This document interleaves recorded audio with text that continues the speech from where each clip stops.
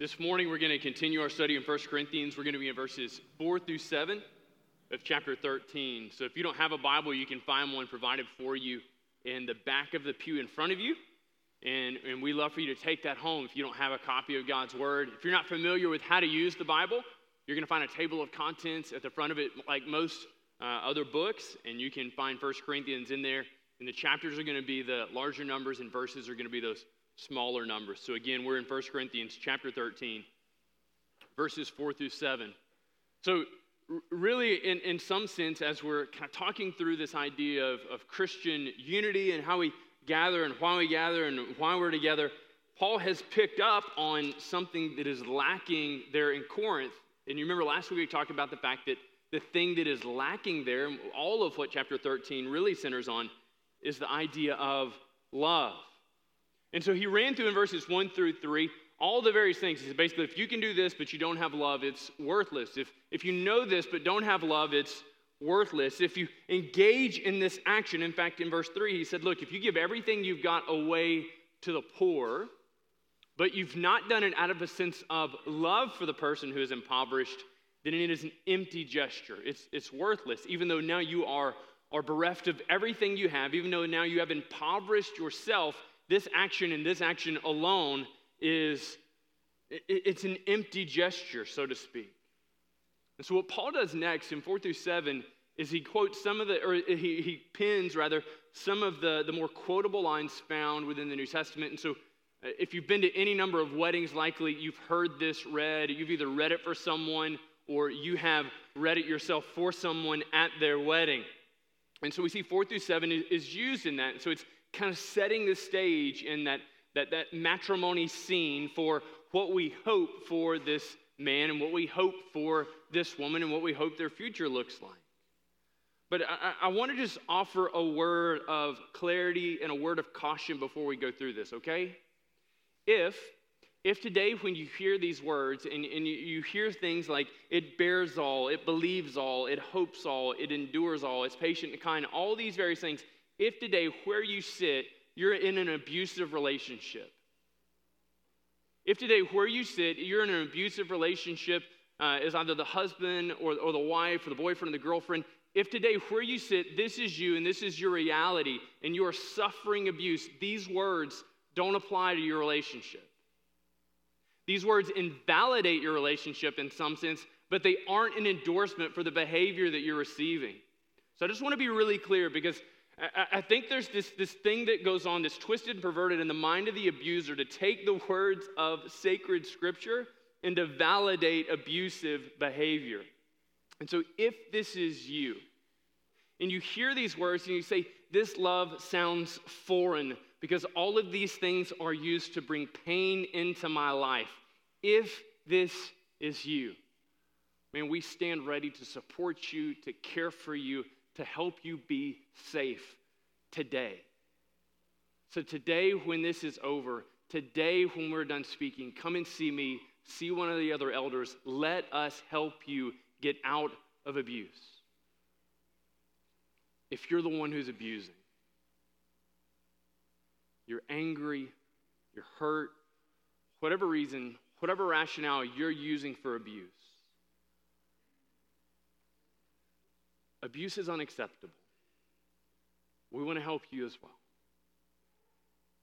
We want to help you figure out where your anger is coming from. We want to help you see what has broken down that allows you to think that you can treat someone this way. We care for you as well. Okay? Today when this is over, seek me out. Seek one of the elders out.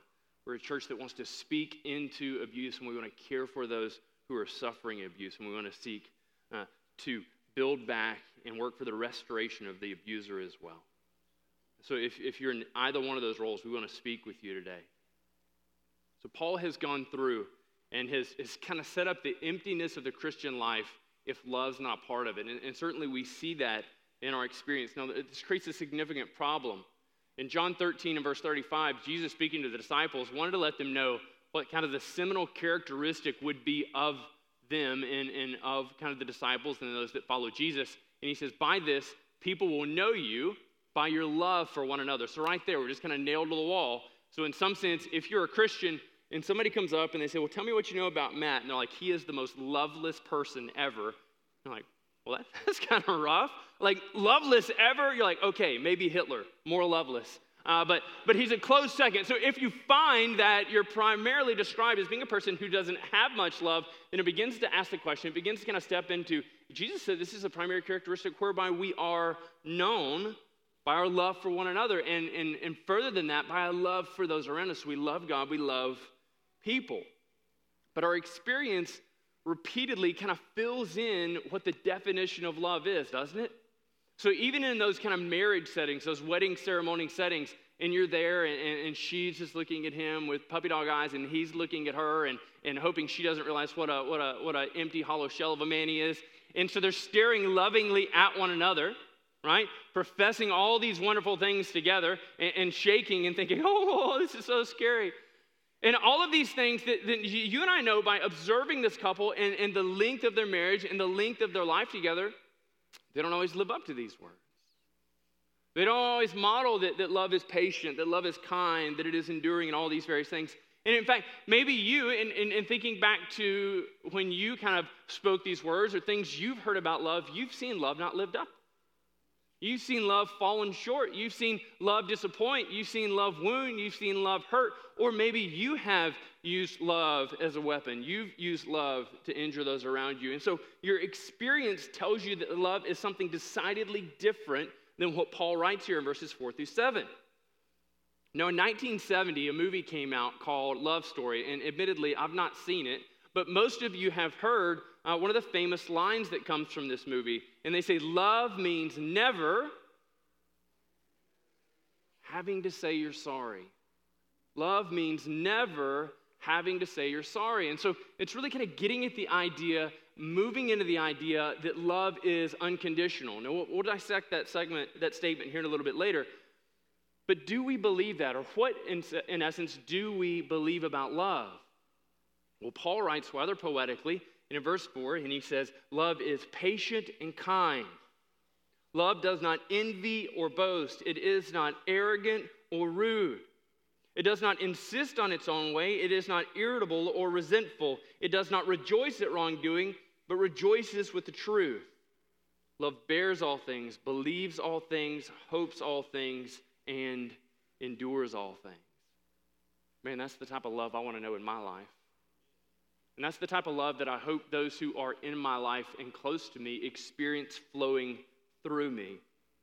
But I fear oftentimes that even though I aspire to have this kind of love, that I fall way short of it. Nevertheless, this is the love that God calls us to emulate and to live out in our Christian lives. So look at what he writes. In this, we have this list of 15 character traits, or really kind of this verbal idea, giving us the idea that love is more than just an action. Love is a repeated action characterized by all these course of many actions over the duration of our lives. And so within this list that Paul gives us, he gives us 7 positive attributes, and he gives us 8 things not to do. You know, one of the prevailing ideas of why the change there, why give us the positive and give us the negative, is quite simply that as Paul looked at Corinth, and so what things don't they have, or what things are they engaged in that they should stop? And so the positive things were some of the things that they did, and the negative things were things that, man, they've got to cut that out if they want to be faithful to loving those around them. Well, look at how he starts. He has this couplet here. Love is patient and kind. Patience really is kind of a bummer. It's a serious bummer. Because patience requires me to enter into a relationship with somebody not knowing how this thing's going to work out, right? And so patience, I think the King James, we really should have never moved away from the translation there. It says, instead of saying patience, it says, love is long-suffering. It is long-suffering, right? And some of us are causing those around us to be engaged in suffering long. But in this idea, we really have to have patience for 2 things. One of the things we have to have patience for are the circumstances of people's lives. And the second thing we have to have patience for is people themselves. You know, circumstances are kind of beyond their control, and sometimes. They're beyond their control. And so if we're going to be lacking in patience for those things that are beyond someone's control. And so they're driving down the road and a car slams into their car and now they're injured and we have to care for them. And if we go to them and say, what's wrong with you? Haven't you ever been hit by an 18-wheeler before? You act like this is the first time. And we show them no care or consideration. We're demonstrating that we have no patience for them. But people themselves require a terrific amount of patience. People themselves and their needs and their personalities can be draining on us, and we can be, by that same manner, draining on those around us. But the Word tells us quite clearly that if we are to be those who are engaged in loving behavior, then we must be those who continually exhibit, display, and take on the difficulties of another's life, engaging in patience. We have to be patient people. I can remember in high school, my youth pastor decided it would be a great thing for us to pray through the fruits of the Spirit, right? Love, joy, peace, patience, kindness, goodness, faithfulness, so on and so forth. And so for each week, we had to pray through a different characteristic or one of these different traits listed in Galatians 5:22. And so I'm going through there, and I'm doing just swimmingly until I get down to praying for patience. And so I really began to kind of pray in earnest, in this, as much as I could as a 17-year-old. Lord, help me to be patient. Now, when I utter this, my understanding is that God is just going to cosmically take over my body for the week or superintend all the things around me to help everybody be awesome, right? No. If I had known how it was going to work out, perhaps I would have prayed something else. God, help the people around me to be patient and help me to observe that keenly and then to step into that at some point in the future. Instead, I said, Lord, help me to be patient, and everything in the world went wrong, right? Everybody around me needed something right then and right now. And I found myself on Monday afternoon, so not long into this, just saying, why are all these people so incredibly insufferable? Why are they all so frustrating? And why am I in all these things? And recognizing that I had no inborn ability in and of myself to exercise patience. So what God showed me in this exercise, and I think what he shows us over and over again, is that we are unable to be patient outside of the movement of God in our lives. Quite simply, people and their circumstances are too difficult for us to come close to them and to remain patient without the aid of the Holy Spirit. Look what he says next. He says, love is kind. No, kind is one of those kind of vanilla words. It's like, oh, tell me about her. This girl, you've set me up on a blind date. And they say, well, she's really nice. Oh, that's swell. So kind, and so what does it mean to be kind? Well, quite simply, to be kind is to look to engage in the alleviation of the pain, worries, and fears of others and to contribute positively to their happiness. So it's this holistic idea whereby we see someone engaged in pain or worry or suffering, and we come near to them in the equipping of the Spirit with the gospel of Jesus Christ in such a way as to seek to alleviate the situation they find themselves in. And you can see then why he began with patience. Because in the midst of seeking to administer and to extend kindness to those around us, it's going to require a terrific amount of patience on our part. Why? Because one of the things you'll find if you invest yourself in the lives of very many people who have significant issues is they don't move quickly to address them. They don't move quickly to address them. Character change, change of situation doesn't happen overnight. It's not instantaneous. It is difficult, and it requires us to be patient. It requires us to be long-suffering. But man, what a great thing it is. What an amazing thing it is that someone has been kind to us. Amen? And so in all of these opportunities, we have an amazing responsibility as Christians to be kind to others. Now, this week presented us one such opportunity. Wednesday, as the storms blew through, we saw people's homes wrecked with trees falling on them. We saw churches displaced. It presented an opportunity for us to do one of two things. Initially, what we could have done is said, that's really bad. I'm so glad that nothing happened to me and to mine. And just to thank God and praise God for his faithfulness. And certainly we should. But the second thing it should prompt from us is moving from just an observation that things are well with me to seeing when things aren't well with the people around us and stepping into those situations. And that's exactly what we had an opportunity, and that's what many of us did. And so finding those opportunities in life when somebody comes to you and says, my life's a wreck, it's a mess, it's just terrible, and we say, this is an opportunity for me to be kind. This is an opportunity for me to be kind. Beyond being kind, we also have to allow ourselves to receive the kindness of others. And how do you do this? By simply opening up to those around you and allowing them to step into the mess of your life and to allow the kindness of God to flow through the conduit of their lives to be visited upon you and all those around you. So love is patient, love is kind. What Paul does next is he switches to the negative. Well, he's not made it very far in this list. And so we're beginning to see 8 negative attributes that must not be a part of the Christian's life. He starts and he says, love does not envy. Love does not envy.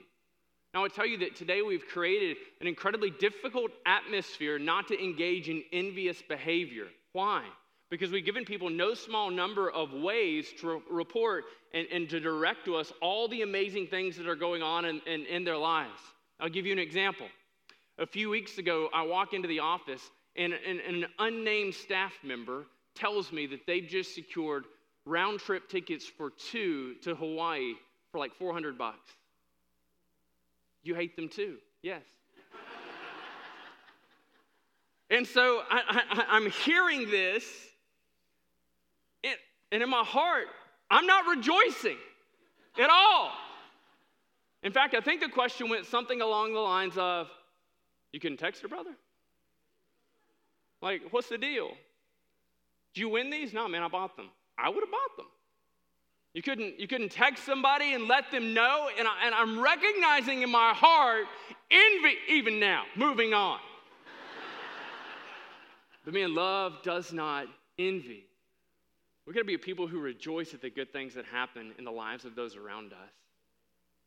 It's easy in some sense to be broken when bad things happen around us, but we have this tendency when we see good things happening in the lives of those around us, we say, man, I really wish that would happen in my life. So we take our eyes and our focus off having an opportunity to rejoice at this good thing that God has brought to our brother or sister. And we want it for ourselves. Instead, we need to be those who are eagerly anticipating the good thing and praying for the good thing that God would do in the lives of those around us. He says, love does not boast. Love isn't this person who's repeatedly going around drawing attention to him or herself, talking about all the good things of themselves and all the good things that are going on in their life. No, there's a difference here. You see, if you primarily go around and the main reason you tell people about the amazing things that are going on in your life is so that you have an opportunity to talk about the great God who's given you these things, this is not boasting. This is not boasting rather on yourself. This is boasting on God and his goodness. But if your primary kind of directive and the pin-up need inside you is, I want to go around and I want to talk about all the great things that are happening in me so that people will look at my life and be envious of me, or they will celebrate me, then you're not engaging in a loving atmosphere. You're not being loving toward those around you. And in fact, you're violating the next principle that he talks about right here. You are engaging in arrogance. And love is not arrogant. Love doesn't give us the freedom and opportunity to be a bunch of navel gazers who are predominantly preoccupied with self and how I am doing, and just I'm so stuck up and I have my nose so high in the air that I can't see the little people below me. Love, Christian love, presents an opportunity never to engage in such behavior. But I feel that this great misfortune has struck Christianity, or Western Christianity, that so many of us engaged in an arrogant posture because we feel that God has blessed us so richly in salvation that we don't want to mess up our lives by engaging in those around us who aren't as privileged. Read into that. We have this false understanding that God does not care for them as much as he cares for us. So we engage in arrogance, thinking more highly of ourselves than we should, instead of looking at myself and saying, man, I am a humble sinner saved by grace. I am broken and needy. there is no place for arrogance in my life. Every false reporting of the superiority of who I am comes from the enemy and seeks to divorce me from those around me in need. Arrogance leads me to the false assumption that those who suffer deserve it and those who do well are me. Love is not arrogant. Look what he says next. He says, love is not rude. Now, we tell our kids all the time you shouldn't burp or pass gas at the table, but this seems to be not what Paul is talking about, right? So he's not talking about table manners. He's not talking about simply engaging in rude or impolite behavior. Now, I think both of those things are pretty gross at the table, but that's not what he's talking about here. Where the ESV renders this word rude, what he's talking about is disgraceful and shameless behavior. Now, when he writes it to those there in Corinth, they're thinking through the list of things that they're guilty for, right?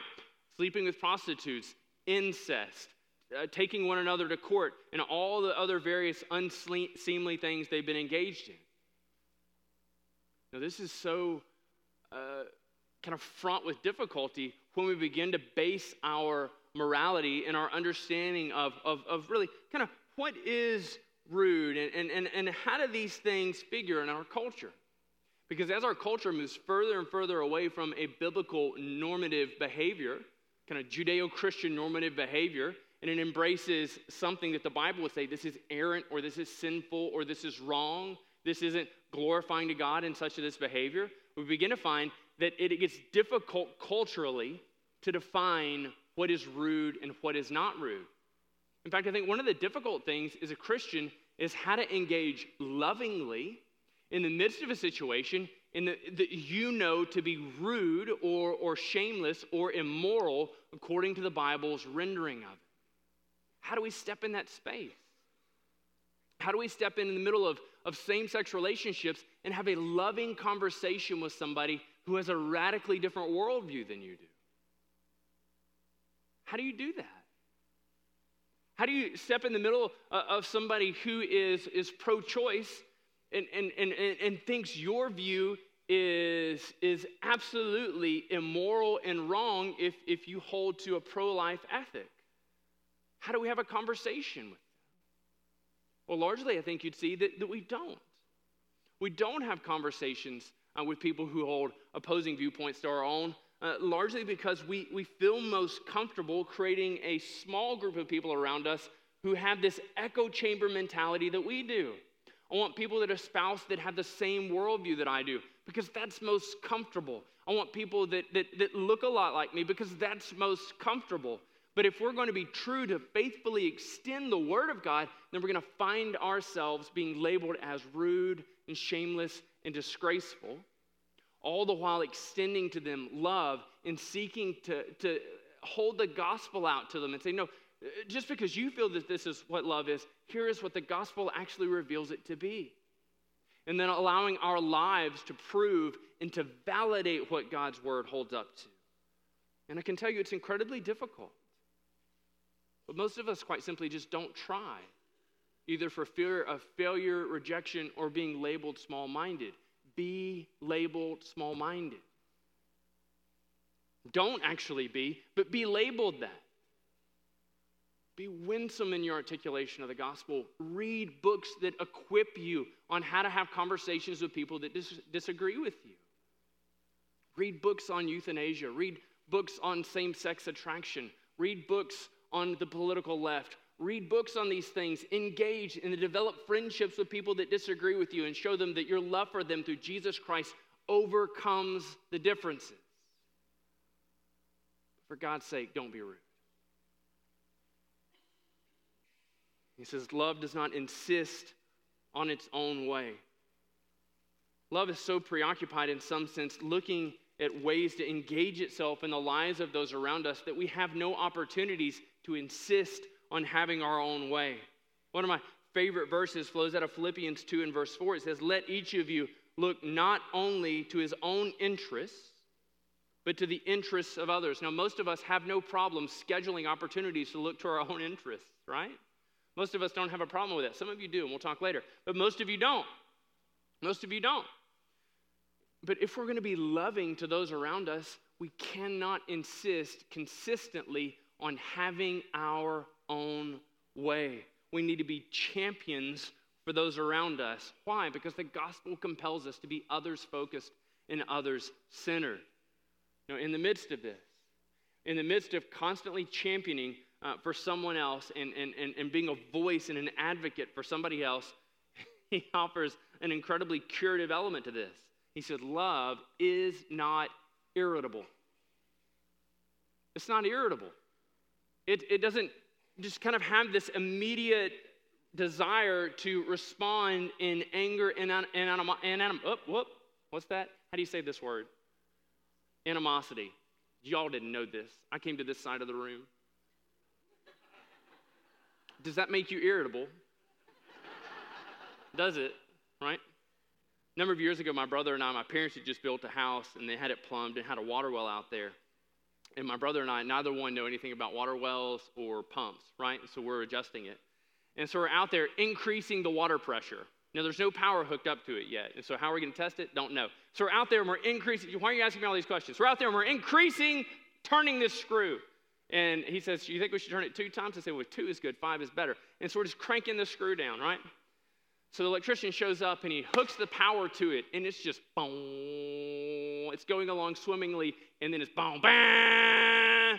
And all of a sudden you see the PSI meter just peg out on this water tank. And the water tank, apparently, not rated for as much pressure as we thought the shower needed.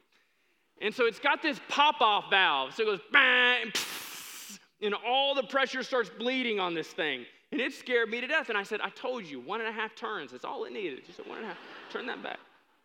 So it had this pop-off valve that indicated when it had reached a pressure that was no longer safe.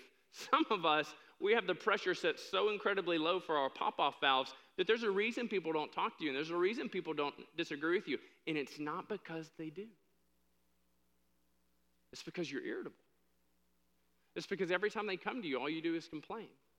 It's because every time they voice something to you, all you do is tell them all the various ways that they're wrong.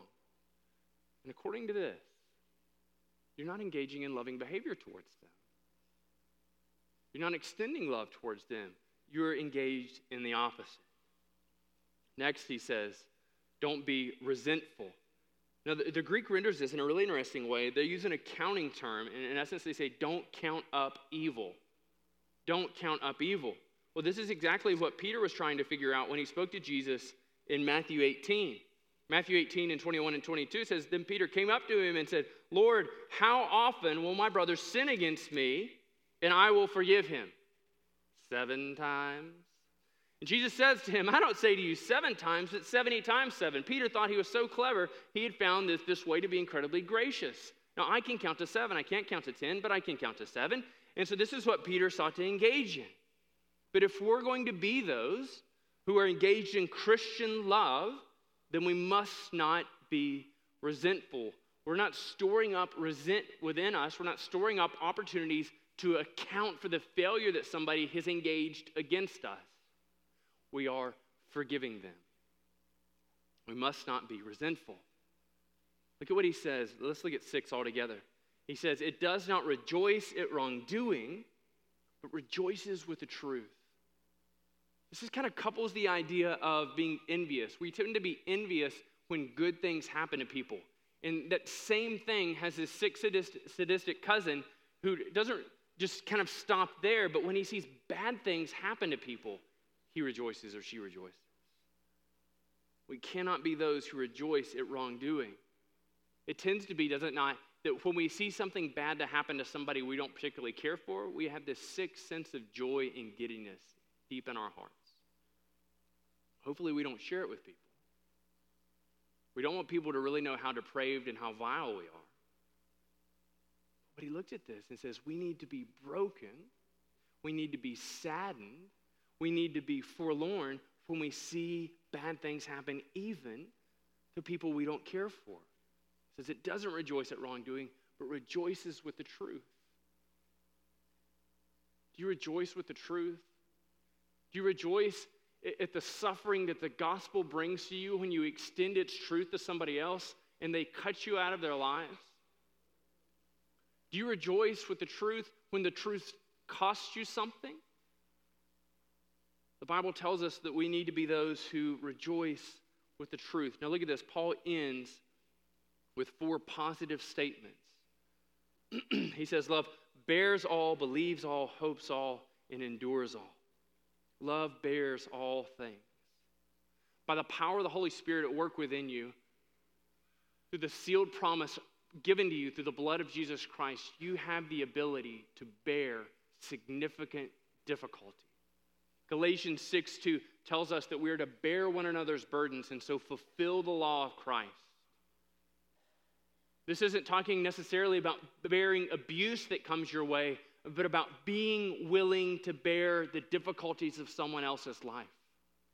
So that when someone comes to you, a spouse, a child, a friend, a stranger, comes to you and they communicate to you what they're struggling with, the difficulties they're going through, your primary response isn't to find someone else to shoulder the burden. Your primary response to say, is this God bringing their burden to me to bear? Can I love them now? And praying, saying, God, would you make me, help me to be somebody worthy of bearing their burden? He says it believes all things. Ultimately, as we put our faith fully and finally in Jesus, we believe all things. This isn't saying that we are primarily fundamentally gullible people, where somebody comes up to you and says, the sky is falling. You run around and say, oh my goodness, the sky is falling. But you're somebody who finds their fundamental belief firmly rooted in Christ, and from there moves forward fearlessly to engage the culture. Why? Because you are not misdirected, you are not shaken, you are not deterred when you encounter difficulty, because your faith, your provision, and your trust rests in Him. And we set our hope on Him. Every 4 years or so, and more frequently in other elections, we set our hope on an election process. We set our hope on the lesser of two evils to go through and to help laws be passed that will make life more tolerable for us. And we're consistently tempted to hope in something other than Jesus.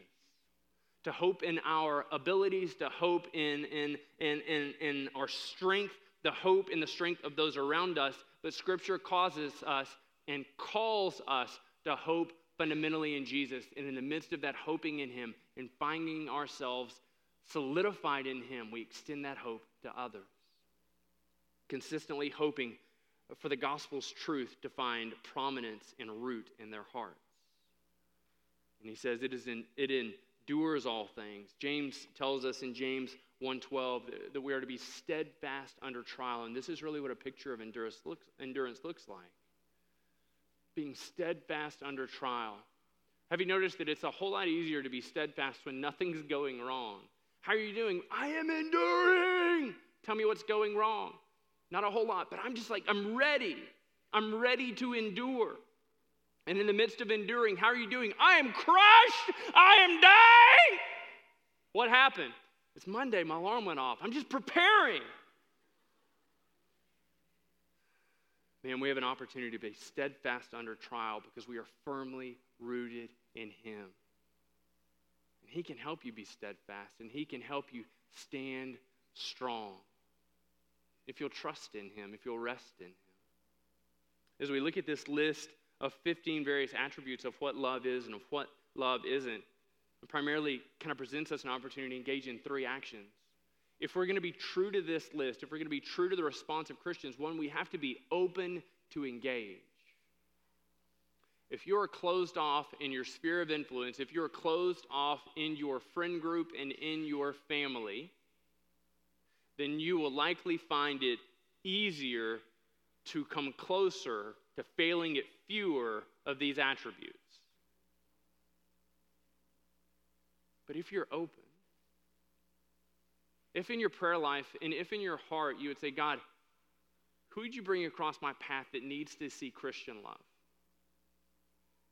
God, I'm open to anybody. I'm open to the most difficult person. Who would that be? I believe this is the prayer that He would ask us to pray. Not that we would find creative ways to isolate ourselves against difficult people, but that we would openly embrace difficult people, recognizing that there are those in life who see you, friend, as difficult. We need to be vulnerable. We need to be vulnerable. As well, within the confines of a church, as extending these things of love to others, there's some of us within the confines of this church who need to be loved. You need to experience these things in your life. And for too long, you have been self-sufficient. For too long, you have been isolated. But the call of Christian community and the call of the gospel would see you go out and to receive the love of those around you. That's difficult, right? It's difficult because you've been failed in the past. And it's difficult because you're going to be failed in the future. There are those that you have opened up your heart to, your life to, that have betrayed you. They have betrayed your trust. They have hurt those around you. But I believe the call of the gospel sees us going back in to community and once again being vulnerable. Once again putting ourselves out there and once again asking God and letting Him know that we need to receive His love through those around us. You know, maybe as you've read this list, you've looked at this and you begin to kind of check these things off. You say, it's 15, I'm going to double up one day. Over the next 2 weeks, I'm going to perfect this list of attributes. I'm going to perfect this list of characteristics. But in the midst of this, you would say of yourself that you don't know Jesus. You can only begin to approach this list of attributes and characteristics from a place of already having received the ultimate love of God. The Apostle Paul writes in Romans 2 and verse 4, and he says, "Or do you presume on the riches of His kindness and forbearance and patience, not knowing that it is the kindness of God that is meant to lead you to repentance?" Friends, God beckons you to come and to receive His love, to come and to experience His love. Love does not mean never having to say you're sorry. It doesn't mean that. A couple of psychologists engaged in a study on a needs-based model of reconciliation. And they sought to explain why broken relationships can't move forward until atonement has been met. So you have a breach of trust, you have a lie that you've engaged in. And this is what they discovered. That it can't move forward until atonement has been made. Isn't that interesting? That a breach of trust in a relationship can't move forward until atonement has been made. Now look into their finding. They said it can't move forward until atonement has been made by the perpetrator, by the one who has done wrong.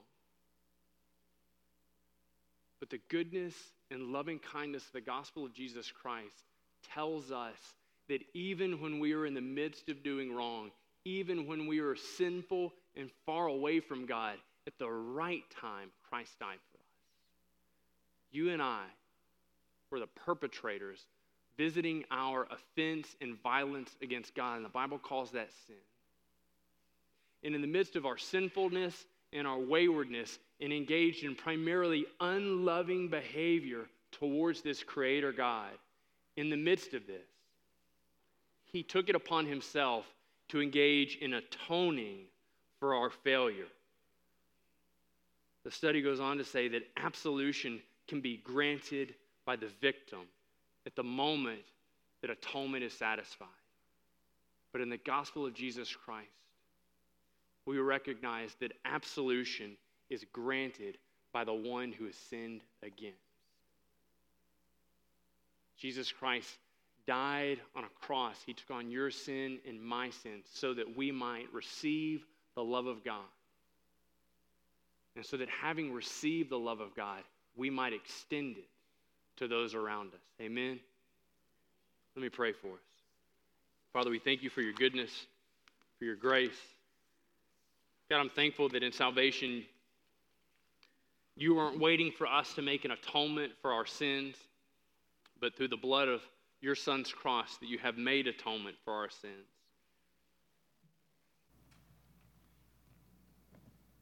Father, I pray today for those in this room who look at this list of characteristics of love, and they've never seen anything like this in their life. They've never felt anything like this in their life. God, that today they would experience the love that you have for them through your Son, Jesus.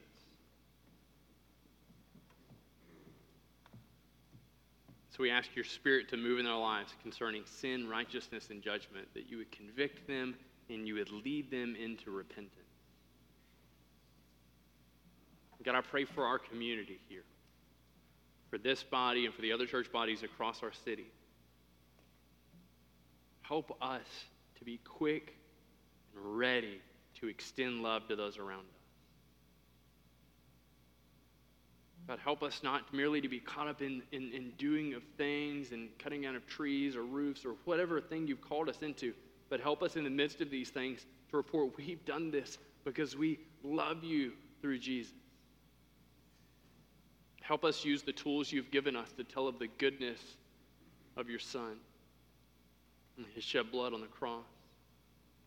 God, help us to be a loving people and help us to be a loved people, that we would both give and receive love in this place. We submit these things to you in Christ's name. Amen.